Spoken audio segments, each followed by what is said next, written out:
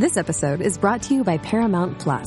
An unlikely friendship begins in the Paramount Plus original movie Little Wing, starring Brooklyn Prince with Kelly Riley and Brian Cox. Reeling from her parents' divorce, Caitlin steals a valuable bird to save her home, but instead forms a bond with the owner, leading to a new outlook on life. Little Wing, now streaming exclusively on Paramount Plus. Head to ParamountPlus.com to try it free. Rated PG-13.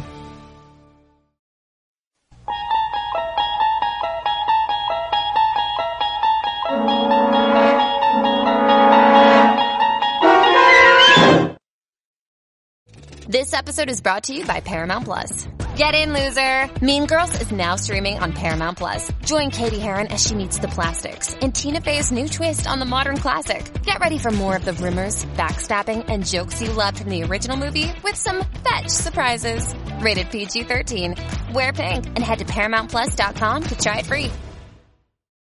Hi, this is Catherine Lee Scott, and you're listening to TV Confidential.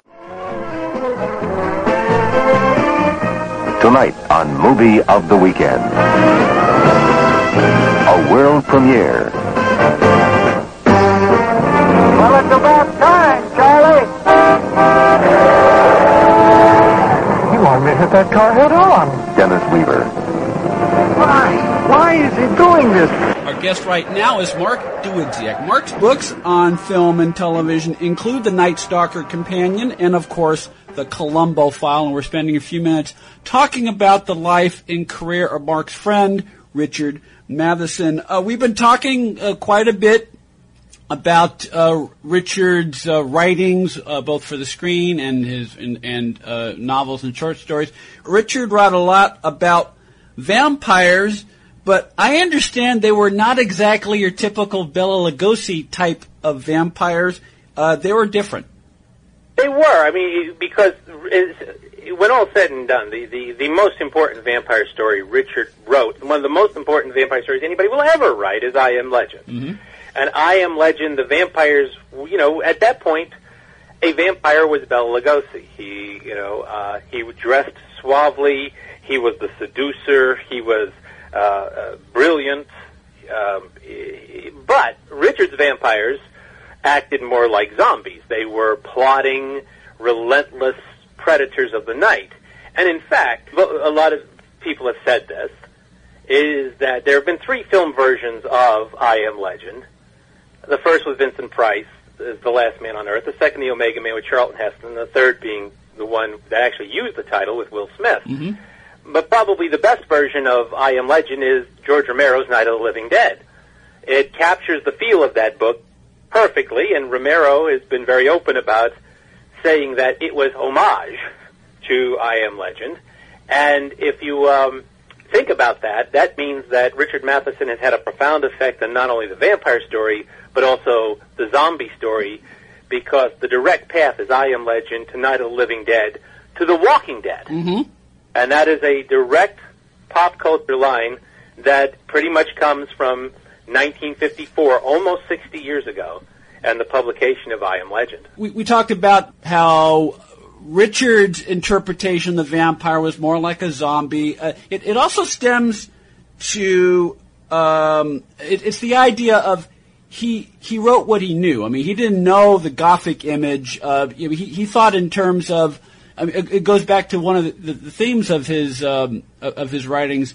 What would happen if? And so what would happen if all of a sudden you're at a convenience store and a zombie appears out of the aisle? I mean, that's the classic, write what you know, and that was, one of the reasons why Richard's writing resonated with so many people.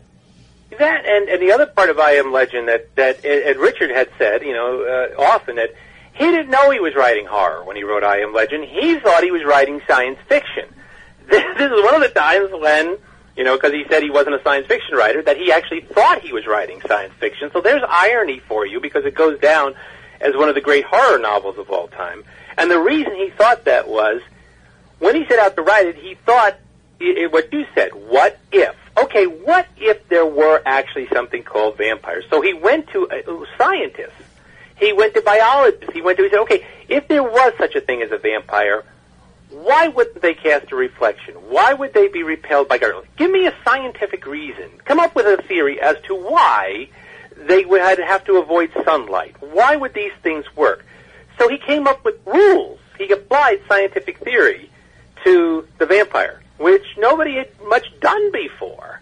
So that's another thing that informs that book, is the fierce amount of research that he did before he sat down to write it. And that research was all of the scientific type. And it resonates all throughout that book, too. It gives that book a veracity that a lot of vampire stories don't, because the problem with vampires is always the suspension of disbelief. Mm-hmm. They create an incredible burden on the suspension of disbelief. And if you look at Richard's stories, they get around it in ingenious ways. I Am Legend, by using scientific data to back it up, it almost makes you think, oh, this could happen. And if you look at Night Stalker plays almost like cinema verite. It almost feels like something that's actually happening because it's being reported by a hard-nosed journalist who doesn't want to believe. And he has forced to believe in it, finally, that there's a vampire loose in Las Vegas. So Richard was that's a lesson that comes right out of Stoker's book, out of Dracula. Present it like something that's actually happening, and the audience will go along with you. The viewers will go along with you.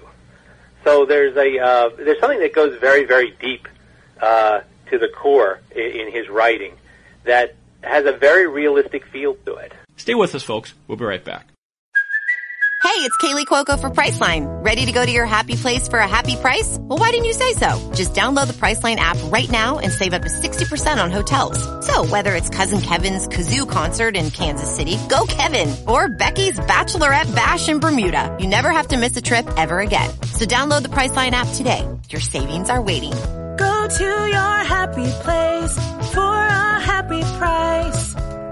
Go to your happy price, Priceline. I'm just thinking aloud here, Mark. You're telling me you're talking earlier about, okay, there was a little bit of tension between Richard and Dan going into production of the original Night Stalker made-for-TV movie. Obviously, that was resolved, and they became longtime friends and collaborators. But again, just thinking aloud here. And given that Dan was a larger-than-life, somewhat bombast. I think bombast is a word that for people who knew Dan, I think that's a fair word to describe him. But just thinking of the dynamics between Richard and Dan going into it, and the characters of Kolchak and Vincenzo. I mean, even though Kolchak was not a quiet person, but there's a lot of yelling and bombast in the exchange between Kolchak and Vincenzo. Might there have been a little bit of projection? I don't think so. I basically, because that is in Jeff's book. I mean, that really comes out of the newsroom, and it also comes out of the newspaper comedies of the 1930s. It's Clark Gable or Frederick March, or whoever was playing the reporter, was endlessly arguing with his editor. No, I actually think the collaboration between Richard and Dan was, far more professional than that. Once they got over that and it really was resolved right away. Mm-hmm. I mean, by the time the first meeting was over, they were fine. And Bill Nolan talks about this. Is that to work with Dan, you have to have the ability to move on. To work with Dan, you had to know that one day Dan might curse you out, but the next day it's over. Mm-hmm. As a matter of fact, he would be, as I think Bill Nolan said this, is that he would be surprised that you were still stewing about it. He would be surprised because everything was on. Everything was, let's go on. Come on, it's over. So I wouldn't go. And I think Richard and Bill both understood that, and they both treated Dan with a great sense of humor. They both had a terrific sense of humor dealing with it. And by the way, that's another part of Richard's legacy that does not get pushed enough. He was a very funny man, almost subversively funny. Even though he was quiet, he was sneaky. Mm-hmm. The humor would come in underneath. And he wrote some very, very funny scripts. If you look at his script for the episode that finished the first season of The Twilight Zone, A World of His Own, with Keenan Wynn, It's a rarity. It's a Twilight Zone comedy that works. And every time the Twilight Zone tried comedy, it was an iffy thing. It was not their strong suit. Which is ironic because Rod Serling himself was a very funny man off camera. Exactly. But it said something about the Twilight Zone sensibility that it never quite translated very well for Rod. But it did for, Richard was and if you look at some of the stuff that he did for American International, particularly Comedy of Terrors, which is a very richly funny movie. And nobody thinks of Richard Matheson as Richard Matheson comedy writer, but he had an excellent sense of humor, and it shows through in a lot of his work as well. So, I mean, he as I say, he does not get a credit for nearly enough of, particularly, and sometimes, to go back to where we started, versatility, a guy I always compared Richard to was the late Larry Gelbart. Larry Gelbart was in the room, the writer's room, for Sid Caesar with Neil Simon and Mel Brooks and later on Woody Allen. And of the four, Larry Gelbart is the one who's not really a household name. Mm-hmm.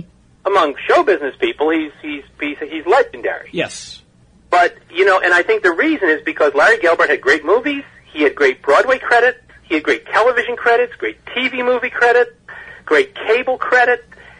When you put Larry Gelbart's credit all together, he's more impressive than the rest of them. Mm-hmm. And I remember, once interviewing Neil Simon, and Neil Simon saying, you could make a very good argument that Larry Gelbart was the best of us. I had the chance to tell that to Larry Gelbart. You know what he said? Who am I to argue with Neil Simon? Now, Richard Matheson, and they were both tall, by the way. They were both tall guys, and something, I think Richard Matheson, in a way, if you look at the writers, that he was in what was called the group, the California group, which was Ray Bradbury as the mentor, Charles Beaumont, Jack Finney, Robert Bloch a little bit later on, Harlan Ellison at the tail end. Of all those guys, maybe Richard is the one who is least well known, is a household name, certainly compared to Bradbury. But when you put all the credits together, it's the Larry Gelbart argument. They're staggering. And forever, the Twilight Zone is going to be part of that legacy. You can now purchase T-shirts, mugs, caps, hoodies, wall clocks, and other gifts with the TV Confidential logo from the official TV Confidential merchandise shop. For more information, go to televisionconfidential.com/merchandise or cafepress.com/TV Confidential, cafepress.com/TV Confidential. The first taste of rare bourbon you finally got your hands on.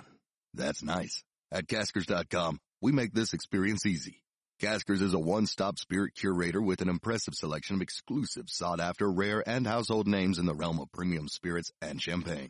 Discover the top flavors of the year now by going to Caskers.com and using code WELCOME10 for $10 off your first purchase. Get $10 off your first purchase with code WELCOME10 at Caskers.com.